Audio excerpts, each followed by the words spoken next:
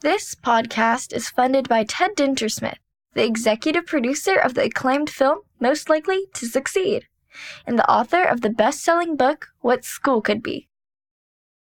Hey everyone, my name is Natalie Lalagos, and in the next hour you're going to hear from me and Jonathon Medeiros about what social justice teaching and learning can look, sound, and feel like.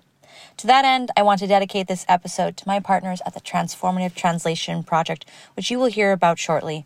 Without these key people and our amazing multilingual students, this program would never have existed.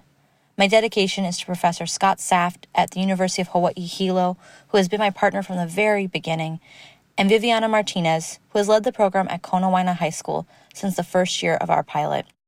Mahalo to both of you for your support and belief.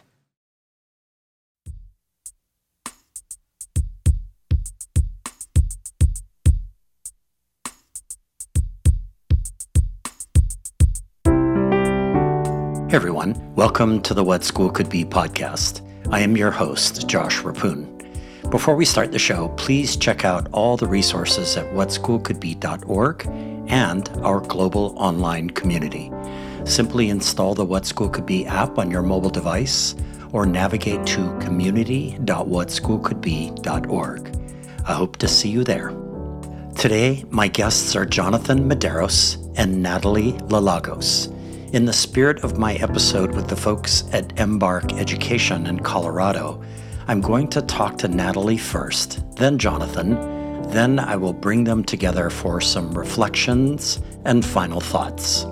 By way of context, the Social Justice Education in Hawaii project is a joint initiative of the Hanahauʻoli School Professional Development Center and the University of Hawaii at Mānoa's College of Education. It is aimed at growing the capacity of local educators to inspire youth to be active participants in a diverse democracy, made possible by the generosity and forward thinking of Jana and Howard Wolff. The Social Justice Education in Hawaii project works to ensure that more teachers, administrators, counselors, and other school practitioners have access to high-quality professional development programs and resources needed for effectively carrying out social justice education initiatives in the state of Hawaii. This includes opportunities to learn more about the Southern Poverty Law Center's critically acclaimed Learning for Justice materials, resources, and professional development opportunities. Launched in 2022, a new and exciting component of the overall project is the Hawaii Social Justice Educator Award, a financial award program that aims to support the growing work of social justice educators in the 50th state. The first Social Justice in Education Award went to two remarkable educators, Natalie Lalagos, a Spanish teacher at Kealakehe High School in Kona, and Jonathon Medeiros, a language arts teacher at Kauai High School on the island of Kauai. Jonathon Medeiros is a national board-certified high school teacher who has been teaching and learning about language arts and rhetoric for 17 years with students on Kauai, where he was born and raised. He and his students learn together about curiosity, community, and place. They build deeper connections to each other and the places they live by being curious about where they live, the stories about those places, and then following those curiosities. Jonathon is the former director of the Kauai Teacher Fellowship, a poet, essayist, and also Jonathon writes frequently about education, equity, and the power of curiosity. He enjoys walking, paddling, surfing, building, and spending time with his brilliant wife and young daughters. One of Jonathon's students once wrote, quote, "This AP English language composition class is the first class that has truly changed the way my brain is wired to perceive learning. Because of this class, the pressures of trying to do everything the right way have disintegrated and left me with nothing to do but enjoy what is being taught. I've learned that everyone in this class has something to offer, whether it might be insights into their own ways of thinking or their personal experiences that make them who they are. Throughout this work, I've learned to be more perceptive, end quote. What a great testimonial from a former student. Natalie Lalagos is no stranger to the Social Justice and Education Project. She was one of the 24 participants in the Leaders of Social Justice and Education Theory to Practice course in the spring of 2020 when her social justice work blossomed.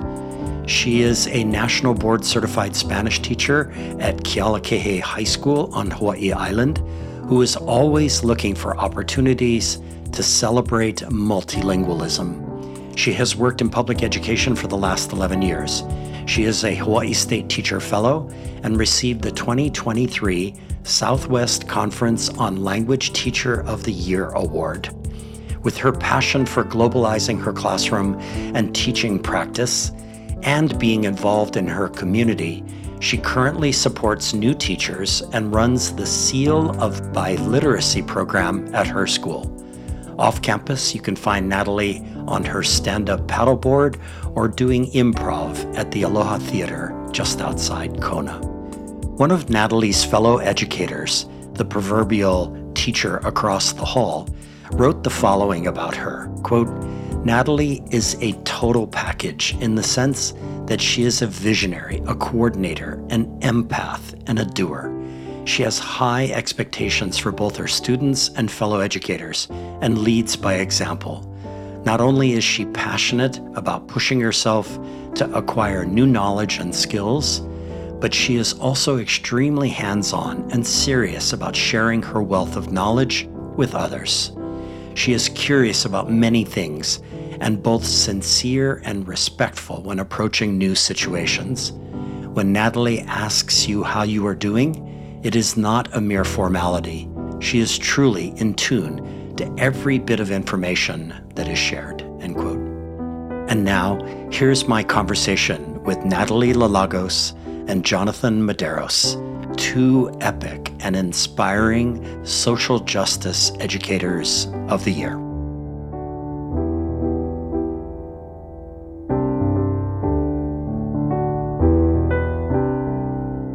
Jonathon and Natalie, welcome to the What School Could Be podcast. Mahalo for having me. Really excited to be here. Thank you. Natalie, you and I are going to have a conversation first while Jonathon listens. And then after the first break, he will switch out with you and you will listen to my conversation with him. And after our second break, we will bring you two together for some reflection time. All right, so let's dive into the deep end of the pool. So Natalie, you and Jonathon were recognized by Hanahauʻoli School with their first annual Hawaii Social Justice Educator Award. And in a blog about this award, Hanahauʻoli educator Ger Tao began with the following quote from Parker Palmer's 2017 book, The Courage to Teach. So, quote, if we want to grow as teachers, we must do something alien to academic culture. We must talk to each other about our inner lives. Risky stuff in a profession that fears the personal and seeks safety in the technical, the distant, the abstract, end quote.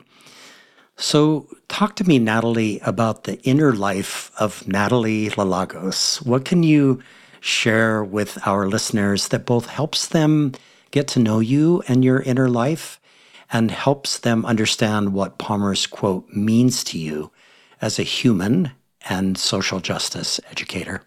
I appreciate the question because I think it's something that we are often, as educators, we have a job that we're supposed to do. It's a very specific job you're supposed to do.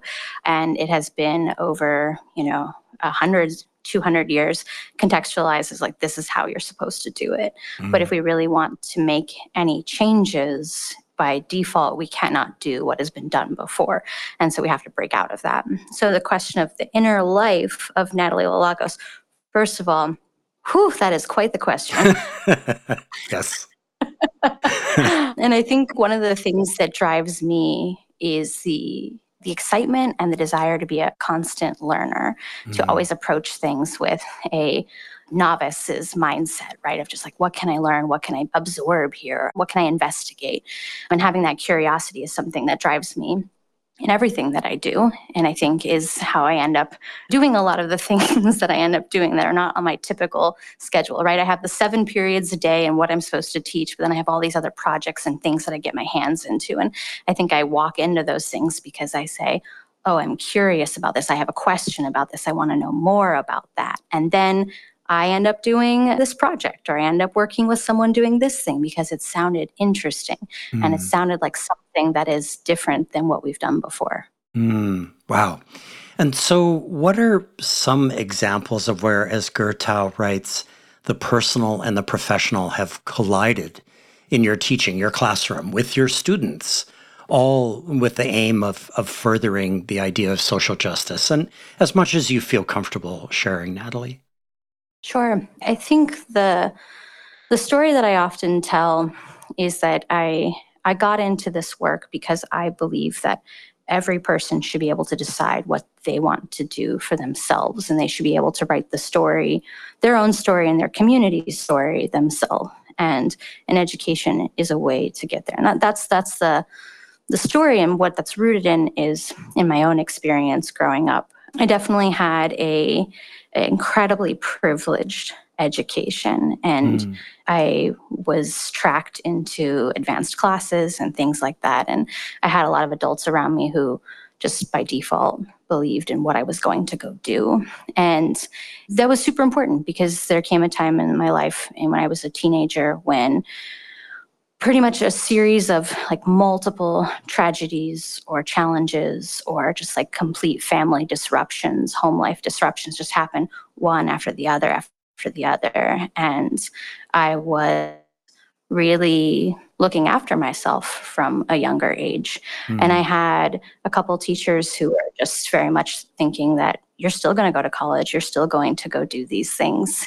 And without them, I don't know that I'd be actually having this conversation with you, Josh and Jonathon, right now. And when I think about the work that I do with my kids, it's all about how might we give our students access to opportunities such that they have skills and they have bigger dreams and visions of like what the world could be for them and what they could do, and how do we create the space for them to access those things, because someone did that for me. And So, what really kind of trips me out, Natalie, about both the Parker Palmer quote from his book and also what you've already said already is that it seems like in your journey so far, both as a human over the course of your life and as an educator over these years that you've been in the classroom, that you have come to understand, just as you understood your own challenges in your life, that all kids have all sorts of challenges, and that it's up to us as educators in a socially just classroom to get to know them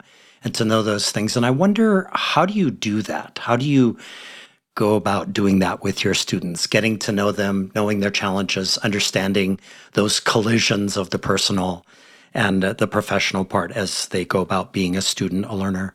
I love that question. I chuckle a little bit because it's something that I was actually doing today.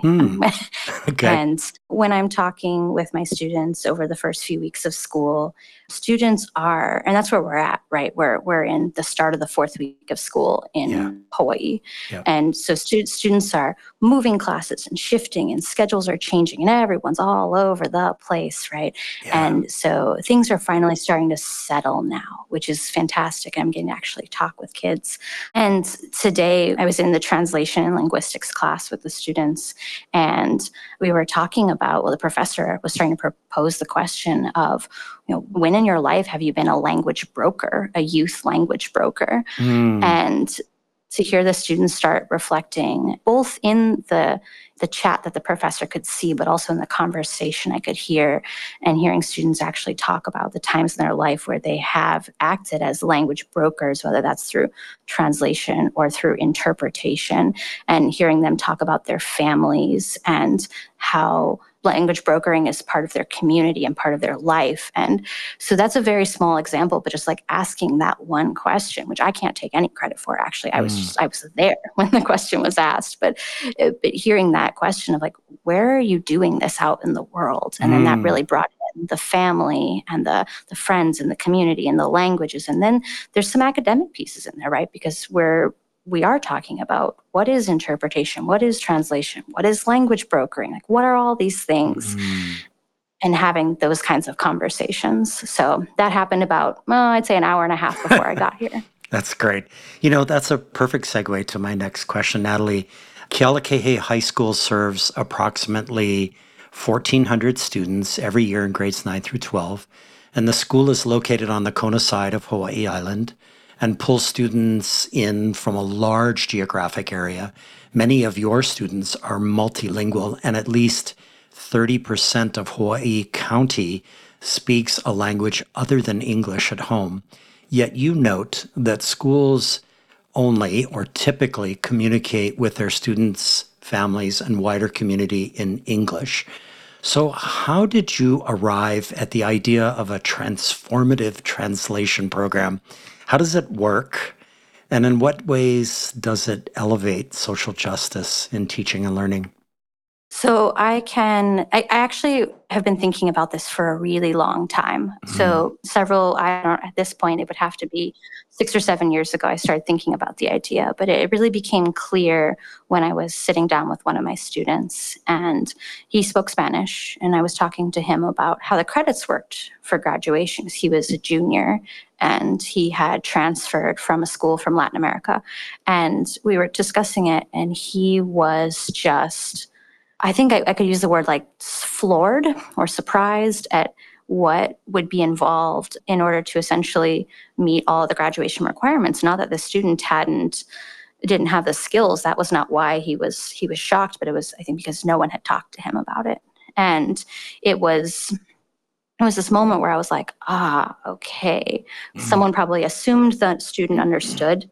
They probably assumed the student was very clear on like, what do you have to do in order to graduate? And they were not. And it struck me as that there's no reason why it has to be this way, and why this sort of information that's so key to navigating our school system has to be, I don't know, I almost want to use the word like proprietary, like why it has to be like only for a set group of people. And of course, I don't think that's anyone's intention, right? It's just there's, in any given day in a public school, there's one emergency after the other of all these things that need to be done. So I don't think anyone intends for it to be that way, but it turns out that way. So that's where the idea really became crystal clear of like, oh, we could do this, and our students can actually be the one to make the change. And so the program has multiple parts. So it has a component, and we have 3 school sites that are involved on Hawaii Island.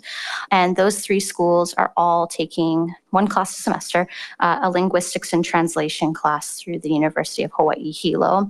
And they're getting dual high school and college credit for the course. And actually doing some really fun translations and getting into really interesting conversations about, for example, how do I translate the phrase open house? Do I translate it literally? Will my community understand? Right. And we go into these conversations, which is actually the translation they just did. And we talk a lot about why their skills are so valuable, because I think a lot of times when students don't speak English fluently or as their first language, there's this idea that in our schools, you have to speak English, and we do not elevate the importance of their other skill, their bilingual skills. So the students get the dual credit in the class. They're also translating some materials for our school. And as we grow, we hope for our larger community so that the students are gaining those skills, but they're also really hopefully changing some of the conversation in our community. If I can give a brief example. Yes. So we did last year, we did a video for our broadcast, and the video was describing the class. So it was acting as an advertisement for this linguistics dual credit class. And it was also advertising the Seal of Biliteracy. And we had the video done in all the languages of my students in that class. And so the video was in Thai, Tagalog, Ilocano, Spanish, Marshallese, and then it was subtitled in English. And so this video goes out into the community because not only do we want our students to get that college credit, but we want to change the understanding in our community of actually a lot of our community is multilingual, and this is the norm. And it should not be abnormal in any way to hear multiple languages across our community. Yeah. Wow. And then the other part, just for the piece, is the paid internship. So we piloted that last semester, and I interviewed some interns today and tomorrow who are applying for this semester, and they are paid and mentored in their translation work.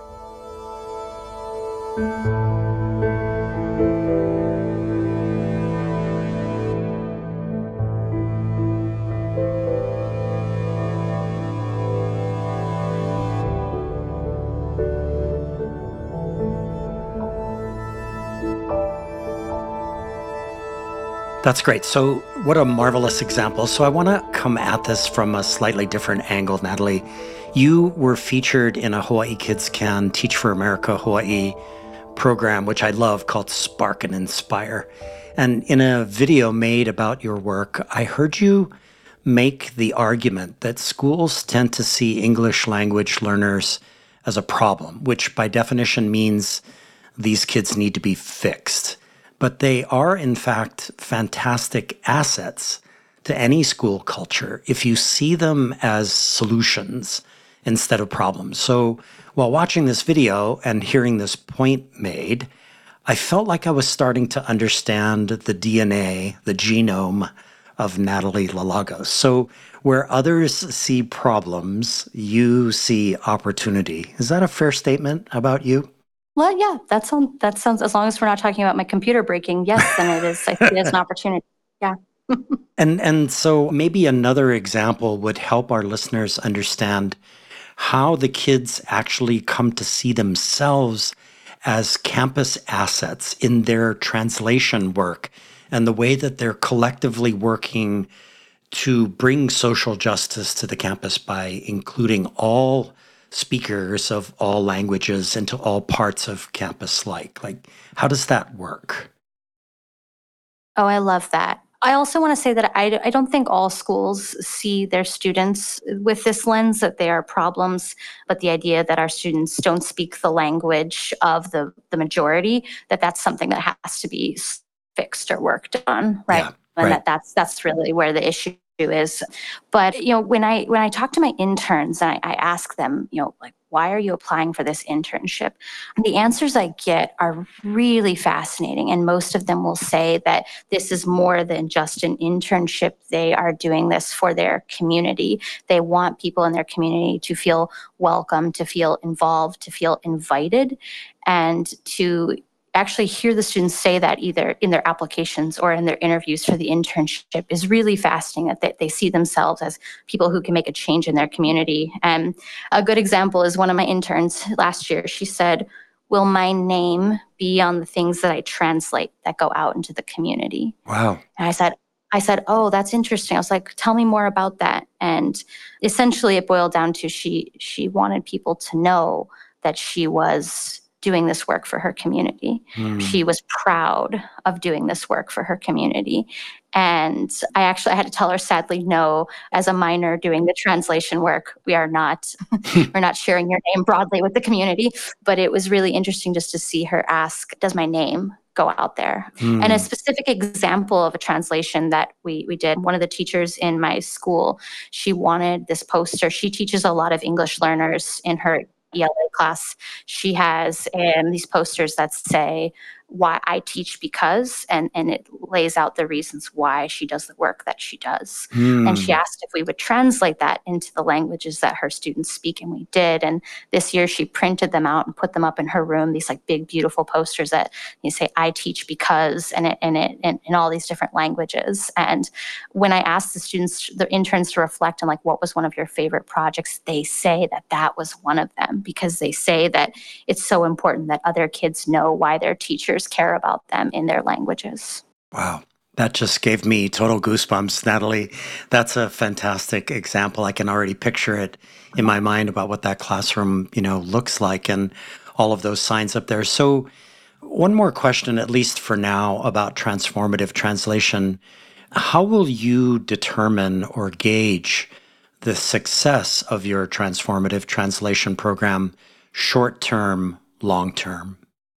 I think there's different ways, right? There's qualitative and quantitative ways. And when I think about this quantitatively, of course, we have some metrics, right? How many students do we want in the program? How we have some longitudinal data we're tracking around their use of translanguaging, both in this class and other classes. We're looking at their confidence level, their belief in the work. And so there's some longitudinal data that we're looking at for the short term and the long term, right? And seeing how we're impacting kids and their belief about language, and then also our wider community. And I think one of the ways that's less quantitative that I will know in the future is if it just becomes the norm at our campus to see things in all different languages. And that's just normal. And that's not even a one-off special thing. It's like, no, that's just what we do here at Kealakehe High School. We have everything in, 5 or 6 different languages because that's what we do here. We speak all of these languages, and some of us actually speak 3 or 4 of these languages. And what a gift that is. I think I will also know because my students, when we did that video that went on broadcast that advertised the class and Seal of Biliteracy, they were at first reluctant, and we talked about it. It was a very long and involved discussion, all of us, and it turned out that they were reluctant to do this video because they thought that this is the end conclusion, that their monolingual peers would laugh at them. And I think I will know that we've made a difference when we see the swap, see that students who speak multiple languages are not afraid of reaction to them speaking multiple languages, that it is actually idealized that we speak multiple languages. And one of the last ways I think I will know beyond seeing changes in our community, right, and the quantitative data around students and their skills, but I will also know that the program has been successful because it will stand on its own. It will not be known as Natalie Lalagos is doing this program, right? It will be the name, right? And maybe that name will shift in the years to come. Maybe I'll listen to this podcast 5 years from now and I'll be like, yeah, we don't call it that anymore, because the name still feels a little bit in flux as we're finding our feet. But that transformative translations will be the name, and it will not be dependent on one individual. That's awesome. So, Natalie, one more question before we go to our first break.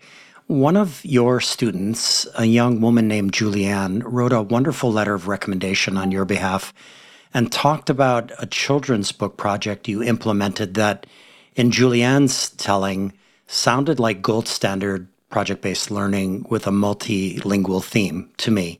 And Julianne described your guidance during the project as empathic or empathetic, her word, which I absolutely loved. So what was this project? What were your collective desired learner outcomes? And in what ways was this project an example of social justice teaching and learning in theory and action? So the project was not for my translation and linguistics students, but it was for my Spanish 3 students. And their task was to write a bilingual children's book. And the requirements were that the book had to be in Spanish and another language of the student's choice. So that could vary depending on the student. And it couldn't just be a children's book or a picture book about any old topic. Actually had to be rooted in themes of intercultural competency, there's many definitions we could apply to that, but right, it's having curiosity about the world. It's about being able to recognize your own perspectives and others' perspectives, and being able to work across differences. And it's much more complex than that, but that's not really the focus of your question.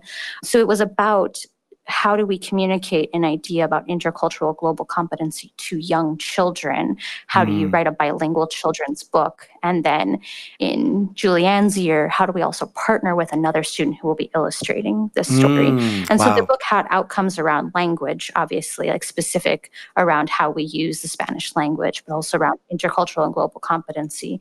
And it had multiple points though. So your question is how does it orient towards social justice? Well, the idea is that it's, first of all, not a project just for school.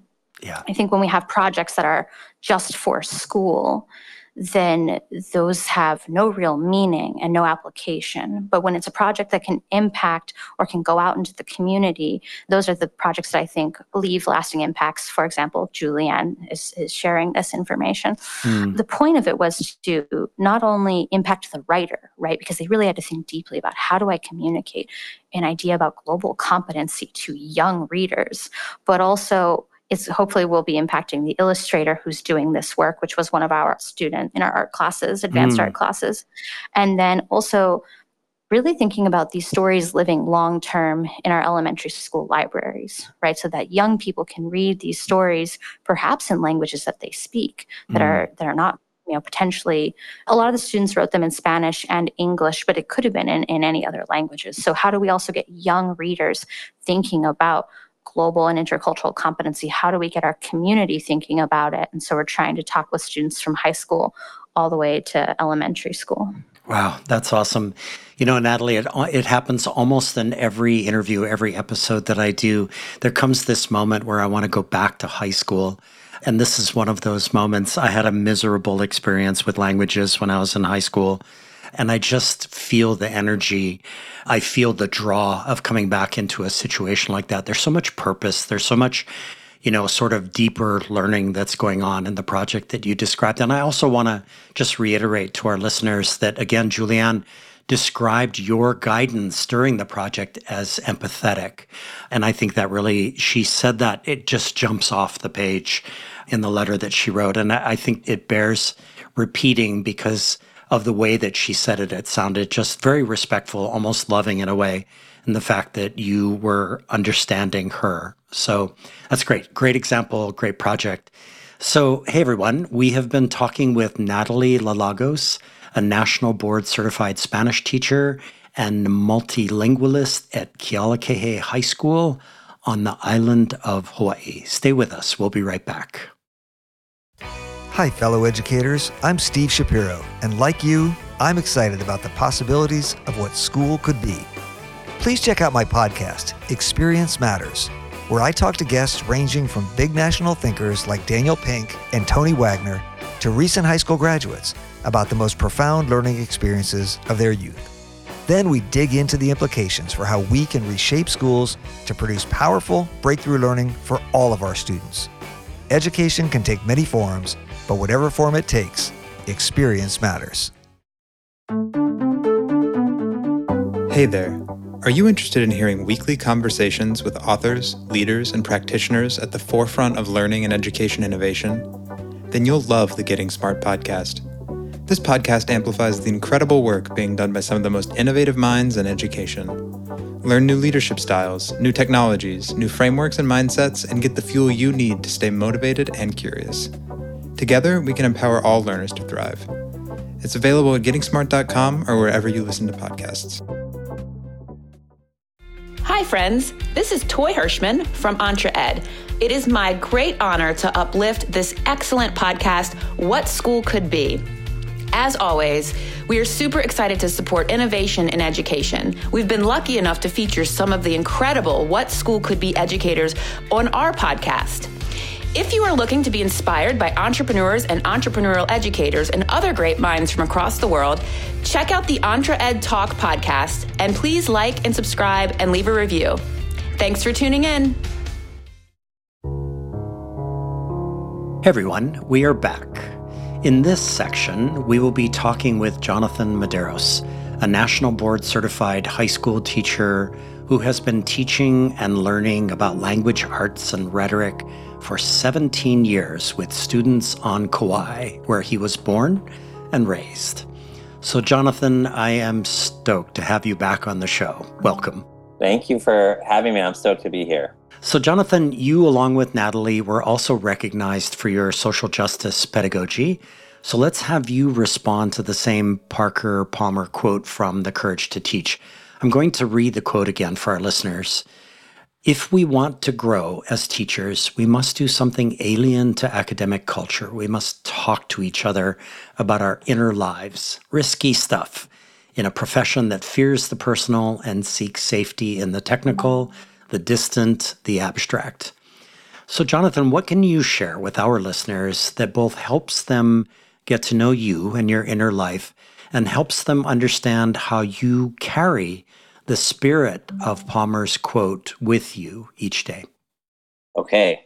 Fair warning, like asking about my inner life is, if I take that question literally, I almost always think of the kind of constant noise and music that's just in my head. And I don't like at any given time, you might ask me, what are you thinking about? And I won't know until I pause and like talk about it and kind of filter all this. That's a peek into my literal inner self. But in terms of that idea of being risky, right? Taking those risks, like that's what I bring to my classroom. I literally ask my students and tell them from day one, we're going to be doing difficult things. And I'm asking you to take kind of quote unquote academic risks, but it's risky to be a novice in front of other people. It feels uncomfortable. And so, but to move past that discomfort, we all have to kind of accept it. And I said this weekend when I was working with some teachers about writing. We have to kind of seek out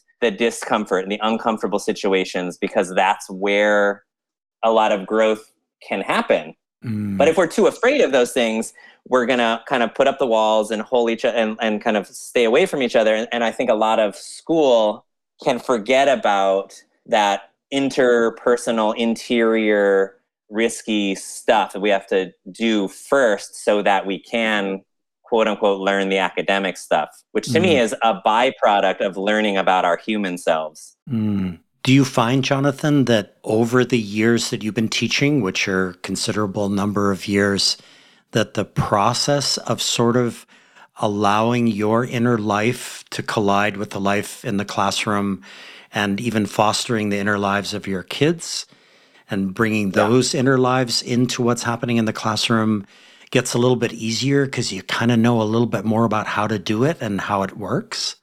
Yeah, I mean, I suppose it gets easier. I always get uncomfortable and nervous and scared every time I'm about to do something. So on one hand, I know like I'm getting better and I'm continuing to do this and I've had success, but I still get worried, like because I have these ideas like Natalie was talking about before. I'm curious about lots of things and I see connections and I have questions. And then I have this idea, oh, I want to try that out.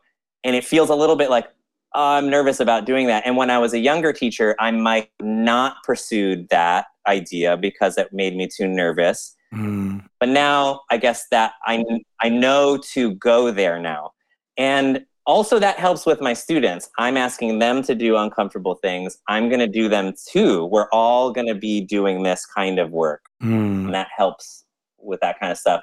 I mean, it's literally like the first 6 to 8 school, we're living with Puanani Burgess, building the beloved community. And this is all she talks about, is getting to know each other on a personal level by telling uncomfortable stories about ourselves, our communities, and our gifts. Because if we don't know each other that way, we're going to shut down. We're not going to listen to each other and move forward. And maybe you can just explain to our listeners who are not familiar with Puanani Burgess, who is she and what is she to you? What is her role in your life? Yeah. Puanani Burgess is a kumu to me. She's a guide and a teacher. She's from Waianae on Oahu and now calls herself she's like a community activist and she's a community builder and she does this kind of work. She's in her maybe late 70s or early 80s now, but she had studied law and she became an activist for Hawaiian rights because she wanted to kind of solve the problems that she saw in her communities. And some of those problems were houselessness and other kinds of suffering.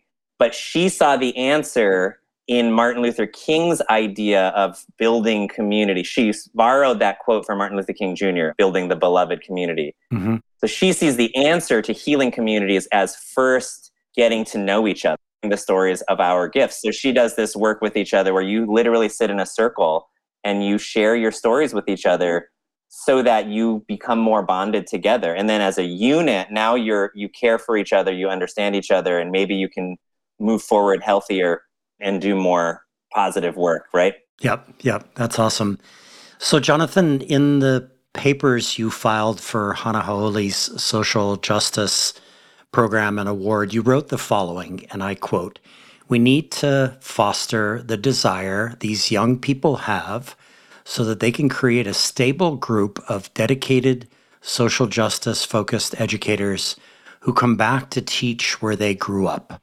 This project will help address these needs, end quote. So here's a multi-part question. What is the Future Teachers of Hawaii Club you and your students are building together? And tell us more about your understanding of the meaning of coming back to teach in one's home community as you did. And what is going to make this program grow and scale, Jonathon? Like, what are the outer edges of what this program can aspire to? So in its simplest form, it's literally a club of students that have a shared interest. Really, they have a shared interest in student advocacy and social justice and how that might cross or come together with education. So becoming a teacher who has that in mind, or learning as a student about schools that teach other students with advocacy and social justice in mind, right? We spent last year, it's a very new club, so we're maybe 18 months old, and we spent last year trying to learn from other experts, like Talking Story, and we invited people, come and out, your answers, your ideas to this nexus that I just briefly talked about. Talk to us about student advocacy and education and social justice. So we learned from a bunch of amazing people from across the continent and across Hawaii, current teachers, former teachers, right? So to hear what their perspectives were. And then another part of this club is action oriented. So the students themselves go out and they do other work. So they went last spring to share some of their ideas with principals and teacher leaders from across Kauai at a conference. So that's part of the hope, is that they're going to continue to kind of bounce back and forth, learn from others, and then figure out who they want to share that with and how.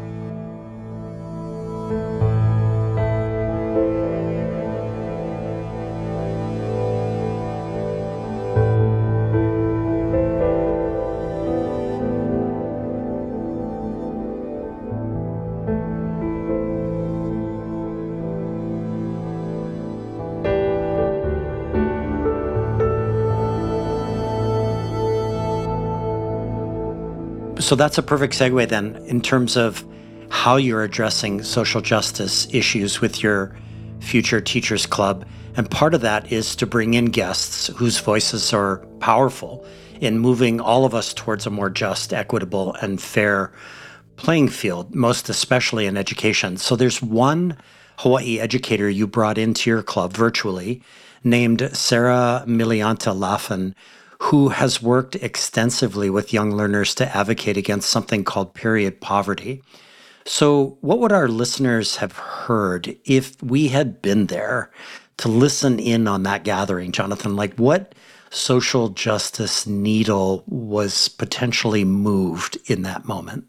Having Miss Millie there, as she asked the students to call her, it was amazing. So she introduced herself, but then she really focused on, she passes a lot of the power off to her students. So she talked about the whole process that she went through with her middle school students, and talked a lot about the power that students have if they are able to kind of clarify their voices, believe in their voices, and share their voices with other people. And that quote unquote important people will listen to them, because that's one of the misconceptions. I think a lot of students feel as if they don't have the power to disrupt or to change, because after all, they're just students.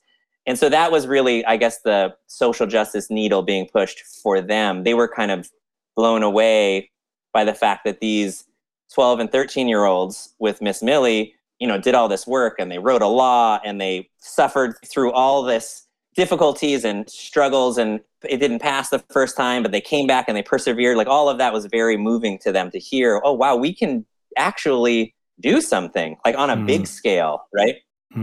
I think what I love about that story is that in many ways, what Miss Millie was demonstrating is really the process of student empowerment, ultimate student agency, and coming to some sort of understanding, Jonathon, about the efficacy of your work when you actually make your way through all the setbacks and all the challenges and the highs and the lows. And then at some point, legislation is passed. Oh my God. It's like direct evidence of the work that you're doing. And in my mind, that feels like social justice defined. Does that feel like that to you? Yes, it does. And in a couple of ways. In one way, because that particular law is about equity and justice for, more than half of the people that live with us and go to school with us, that everybody deserves access to period products, right. Just the way we just do. That's a human right. And so that's a social justice issue. But also the other part of it, which is what bleeds over into the rest of my belief system and to my teaching, is that a lot of this social justice work is about the students understanding that they have a voice and that they deserve to be in the rooms and to not be invisible people in the stories, that they're part of this. Like, who's making the decisions about these students' lives? Is it people that look like them, that come from the same background? You asked about home before. Is it people that grew up on Kauai and have come back here? Or, you know what I mean? So that's another part of the social justice angle here. Yeah, that's awesome. So, Jonathon, we're going to make a hard left turn here, still kind of connected to the social justice angle. I love asking guests big 30,000-foot meta questions that they have on their minds. And you shared with me a simple one, which is, why do we keep using letter grades? So great question, Jonathon. So here's my question. So why do we? And why is this, Jonathon, a social justice issue? And please don't hold back like you usually do. And listeners, I'm kidding here because Jonathon rarely holds back on anything. So why do we, Jonathon? Why do we? Oh, man, I don't know why we still do. I mean, we use letter grades because that's the way we do it, right? Yeah. We're in systems get this inertia and we have to use letter grades because what are they going to do if they want to get into college? You kind of pass it off on, well, somebody else needs it, or we've always done it this way. Yeah. And it's also the easiest way to communicate quote unquote learning, but I clearly mistrust them. Well, I'm interested in the social justice element to this. In what ways is it not just? In what ways are grades simply not just? If we think about the traditional 0 to 100 scale that we break apart into those letter grades, and we use it in the traditional manner, if you stop to look at it for a little while, you start to realize you're grading students' behaviors and you're often grading things that are out of their control. And so you think about things like just the fact that an F is 59% of that scale and all the other grades are 10%. If a student messes up on one thing, which they should because they're novices, I mean, this is all backwards, right? If I'm telling you up front, you're not good at this thing, that's why we're here, so you're going to be not good at it at first. But if a student gets that F up front, it's going to be very difficult because that carries a huge amount. There's a lot of gravity with that F compared to the other letter grades, right? Yep. And that can lead to kids, quote unquote, giving up. But then you also start to think about other things like penalties off for late work, or you put your name on the left side of the paper instead of the right. And I'm not making these things up. Like, these are things that are common and people don't blink an eye at in some classrooms, right? Or extra credit if you bring in supplies or food, etc. And all of those things end up rewarding or punishing things that have nothing to do with learning and have more to do with behavior. And again, some of that's out of a student's control. It's not my students' fault that, they're houseless and they can't get to school on time or never know who's picking them up. So I shouldn't be grading them on their punctuality. Yeah. That's unjust. Yeah. Understood. So let me just ask one follow-up question before we go to our second break, Jonathon. So I want to bring it back to the Future Teachers of Hawaii Club. Maybe briefly just describe to us how you're having conversations with these students who have joined the club about these kinds of issues like grades and standards and standardized testing and, all sorts of things that are difficult topics for people What are you thinking about, even though you're only 18 months into it? How are you kind of approaching that with them? Yeah. Well, we kind of have Socratic discussions about these topics. We'll have like question-based, curiosity-based discussions about grades. So, we might look at an article from Harvard Press or some other academic source about these issues that I was just talking about. And then let them talk, because part of this is they need to chew on these ideas. What does this mean to you, student? You're the student, right? Like, so how do you see this impacting you now that you've read some academic's perspective on it? And the hope is that as the club keeps moving forward, as we keep learning with other experts, and they get to go on this service learning trip in a few weeks, and hopefully that develops even more ideas, that'll kind of continue to spin off into other things. They'll bring that home. They'll write papers about it. They'll figure out ways that maybe they want to do something about grades at Kauai High School because of a conversation that they've had, right? Yeah. That's awesome. And before we get a break, Jonathon, I'll just share with our listeners that the reference you made a second ago, I am just so excited for September 7th, which is a date shortly after we're going to release this episode, where your students are coming to my island, Oahu, and at least part of their program is going to be an all-morning retreat with 4 previous podcast guests. And that's going to be a blast. And we're going to have so much Socratically to talk about during that day. So I love that. That's great stuff. So everyone, you have been listening to Jonathon Medeiros, a national board certified high school teacher who has been teaching and learning about language arts and rhetoric for 17 years with students on the island of Kauai in Hawaii. So stay with us. We'll be right back. This is Guy Kawasaki. If you want to learn how to be a remarkable person, please check out my podcast, Remarkable People. I interview people like Roy Yamaguchi, Margaret Atwood, Jane Goodall, Stephen Wolfram, Steven Pinker, Ariana Huffington, and Steve Wozniak. The point of the podcast is to help you become a little bit more remarkable. To learn more, go to remarkablepeople.com. Thank you.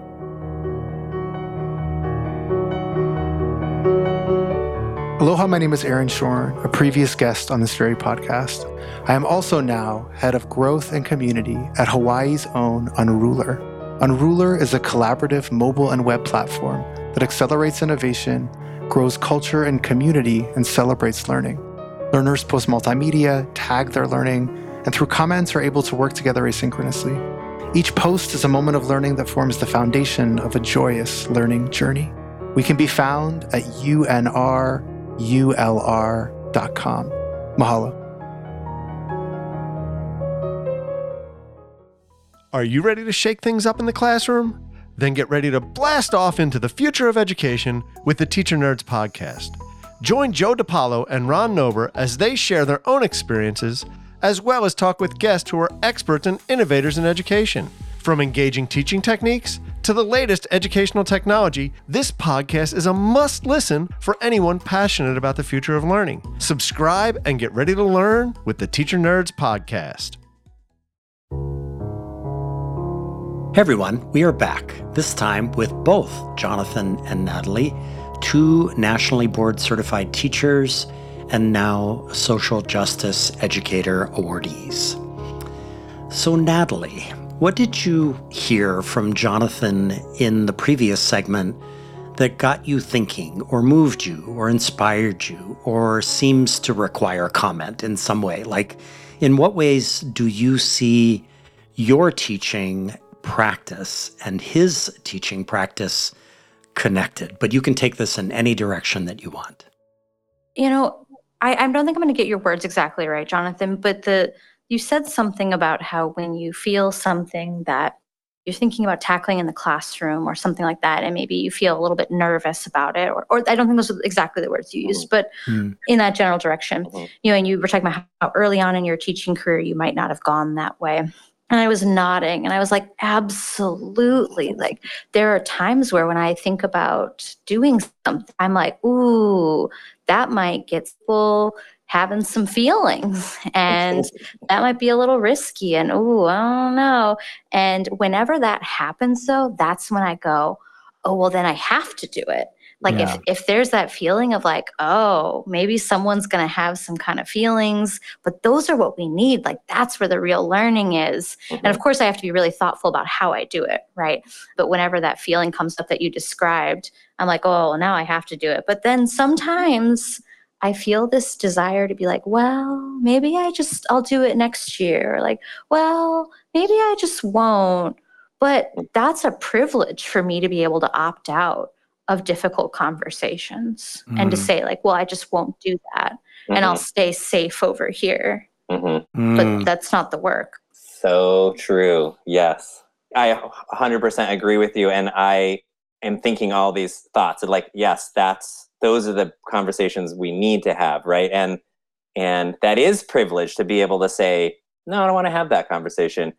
And also I know that many of my students are unaware that many of their classmates don't have that same privilege. So that's part of the work too, right? Like that's why we have to go there sometimes. Yeah, I love that, Jonathon. And to follow up on what Natalie was saying while you were talking about some of those feelings, Jonathon, I was having sort of PTSD moments almost of moments when I was a teacher where I literally my stomach was knotted up as I headed into class because I was about to try something that I thought might be risky and not knowing whether it was going to blow up on me or not. But inevitably, those situations just created more community and more bonding with the students, more relationship with the students, which is probably what's happened with you as well, right? Yes. Yeah, absolutely.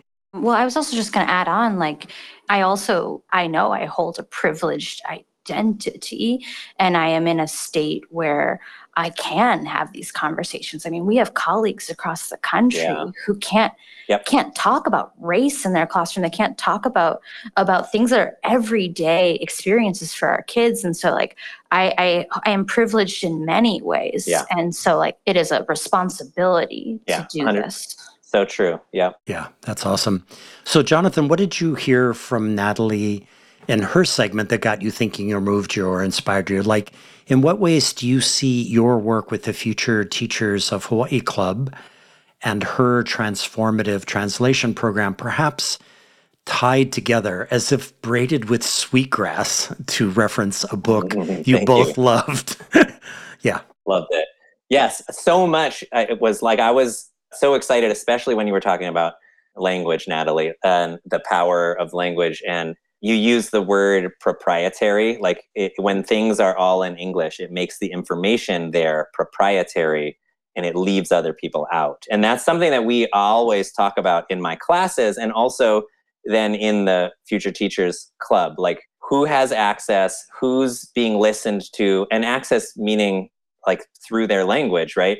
Literally the quote on my board today is from Asetu Django's poem, Give Your Daughters Difficult Names. And it says, not every word needs an English equivalent in order to have significance. I'm done folding myself up.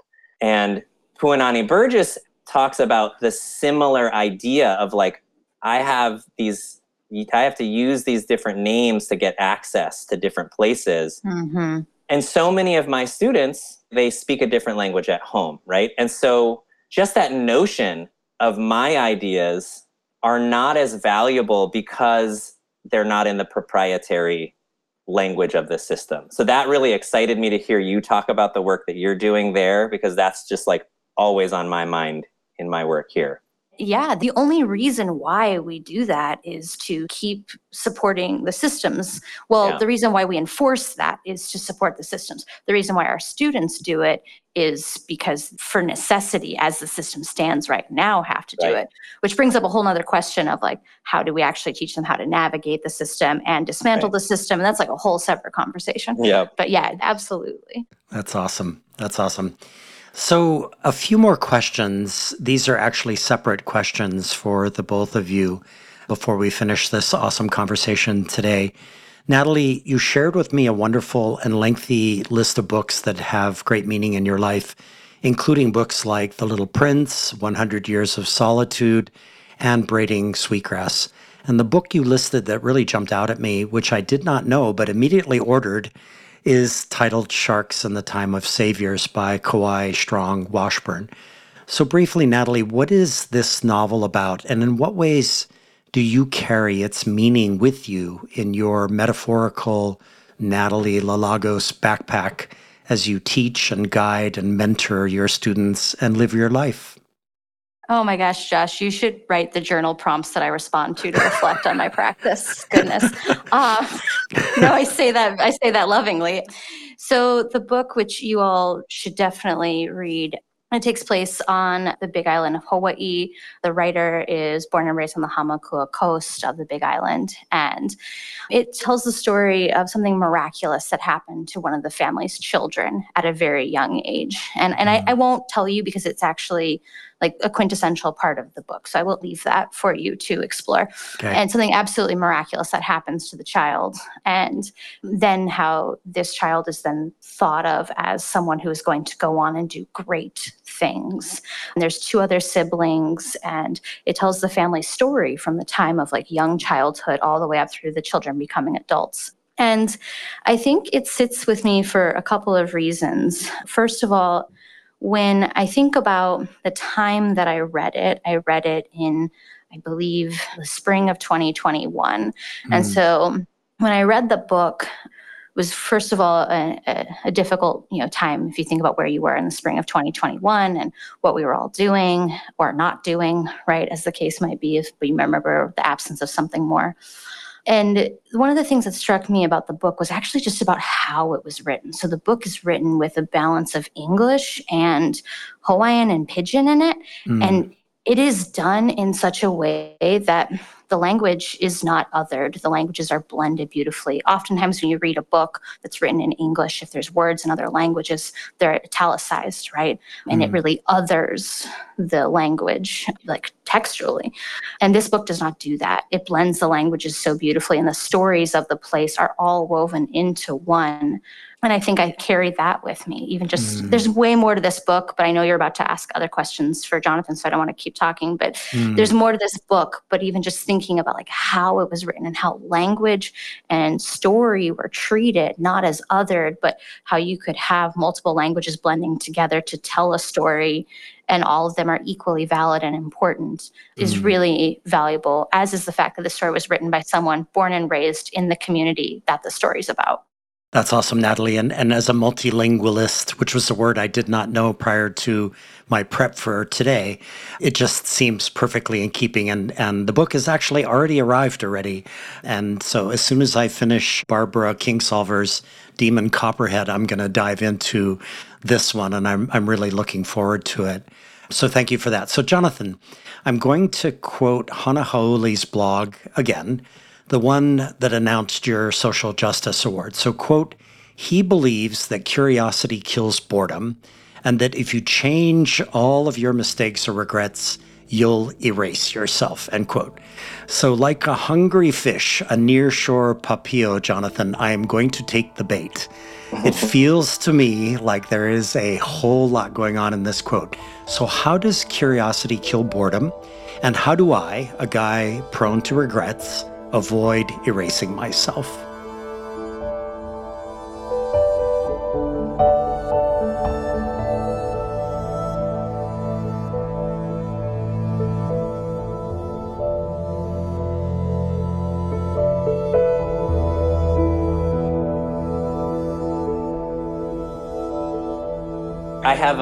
It's a silly song, but I have a Harvey Danger quote on my board that says, if you're on my whiteboard in my classroom, it says, if you're bored, then you're boring.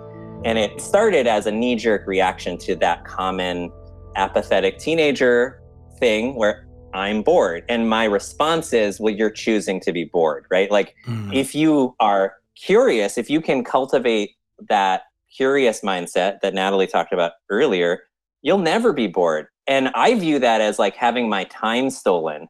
If I go to a place and I don't love the way it's set up, I would have done it differently. This is not my favorite presenter or what have you.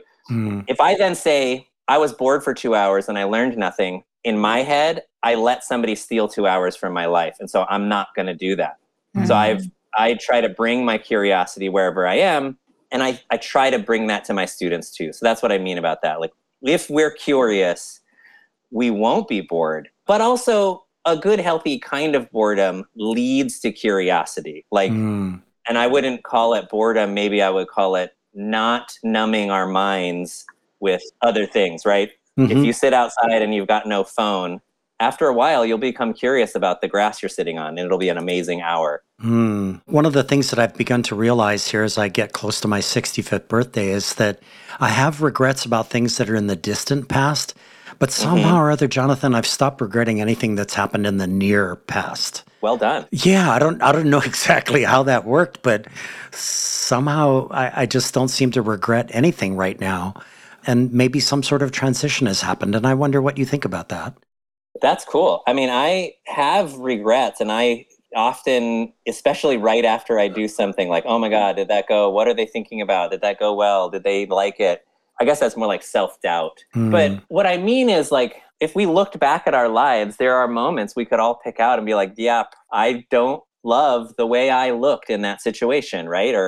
But the point is, if you could go and change everything, you wouldn't be standing right here where you are right now. Natalie wouldn't be in her classroom with her students creating this amazing translation program if she had the ability to go back and erase all of her regrets, because she would not exist, right? Those experiences make us who we are and teach us, how to be here.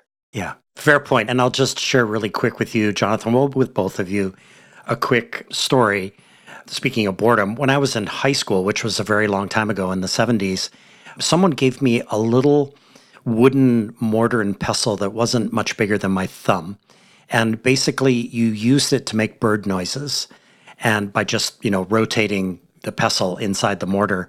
And I used to sit outside one of the buildings on Punahou's campus. And every time I wasn't in class, I would just sit there and do these bird sounds under my shirt and try to get the people coming out of the building to look up into the trees and see the birds. And I look back on that and I have zero regrets about doing that. That was just like me trying to figure out how to deal with boredom and coming up with a grand goal of making every single person coming out of the building look up in the trees. So there you go. All right. So, Natalie, I love to end guest interviews by having my guest shout out or bear witness to a giant upon whose shoulders they stand. So that guide, coach, mentor, advisor, and colleague who helped you move forward on your life's journey is someone named Amy Halbert, who taught math next door as you began your teaching career teaching Spanish. So in what ways do you carry Amy and her spirit and her teaching with you day in and day out?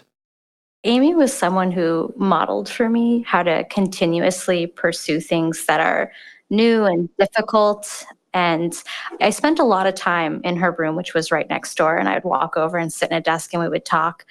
She was the kind of person who, when you had an idea, this wasn't how Amy would say it, but it's how I've kind of taken Amy, and now she's a part of me. When there's a new idea, you go, ooh, right? You're like, ooh, that sounds interesting. Let's dig in a little bit further.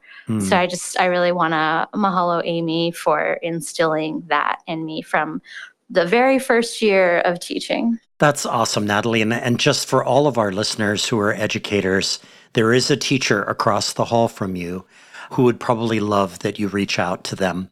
And that's kind of the whole thing right there. It's just building those relationships, right? And those people can turn out to be very special in your life. So that's great. So Jonathon, you shared that the giant upon whose shoulders you stand is your wife, Erin Medeiros, who was a former guest on the show and is a brilliant educator and writer and community member. So in what ways, Jonathon, do you carry Erin's spirit and thinking as you go about your day-to-day work as an educator and wayfinder on planet Earth? Erin is an amazing partner. And I alluded to this earlier that I don't know what I think about something until I talk about it. I don't know exactly what's going on in my head that's how I process the world.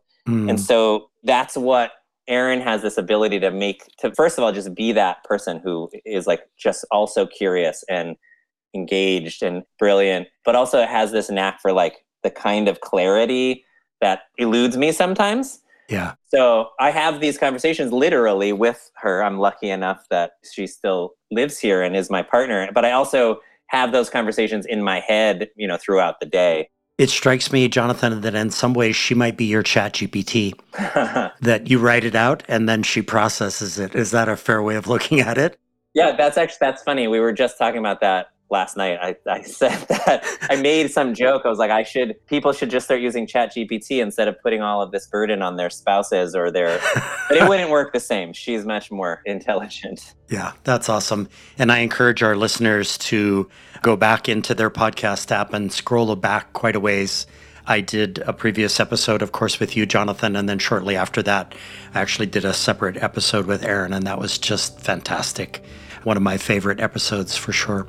So Natalie Lalagos and Jonathon Medeiros, thank you for being on the show. I truly wish I was back in school and you two were my teachers. Thank you so much for this time today. Thank you. Thank you, Josh. My editor, creative consultant, and sound engineer is the talented Evan Kurahara. Our theme music comes from the vast catalog of music created by my friend of 40 years, the remarkable pianist Michael Sloan. Producer of 12 albums with over 100 songs, Michael Sloan is featured in Apple Music, Spotify, and all major music platforms. You can also find his work at his YouTube channel. Michael has listeners in over 100 countries and over 2,000 cities to date. Support these episodes with remarkable, innovative, and imaginative educators and education leaders by giving us your own rating and writing us a review at your favorite podcast store. The series is underwritten by education change agent Ted Dintersmith, the executive producer of the acclaimed documentary film Most Likely to Succeed, and the author of the best-selling book, What School Could Be. Please join the What School Could Be global online community by going to community.whatschoolcouldbe.org or by downloading the What School Could Be app from your favorite app store. The What School Could Be podcast is brought to you by Josh Rapoon Productions. Send your feedback to josh@whatschoolcouldbe.org. Also, follow the show on Twitter at WSCB Podcast. Listeners, the most important thing you can do in these uncertain times is to bring kindness and compassion into the world. We need a surplus of both right now. Until the next episode, ahui ho and take care.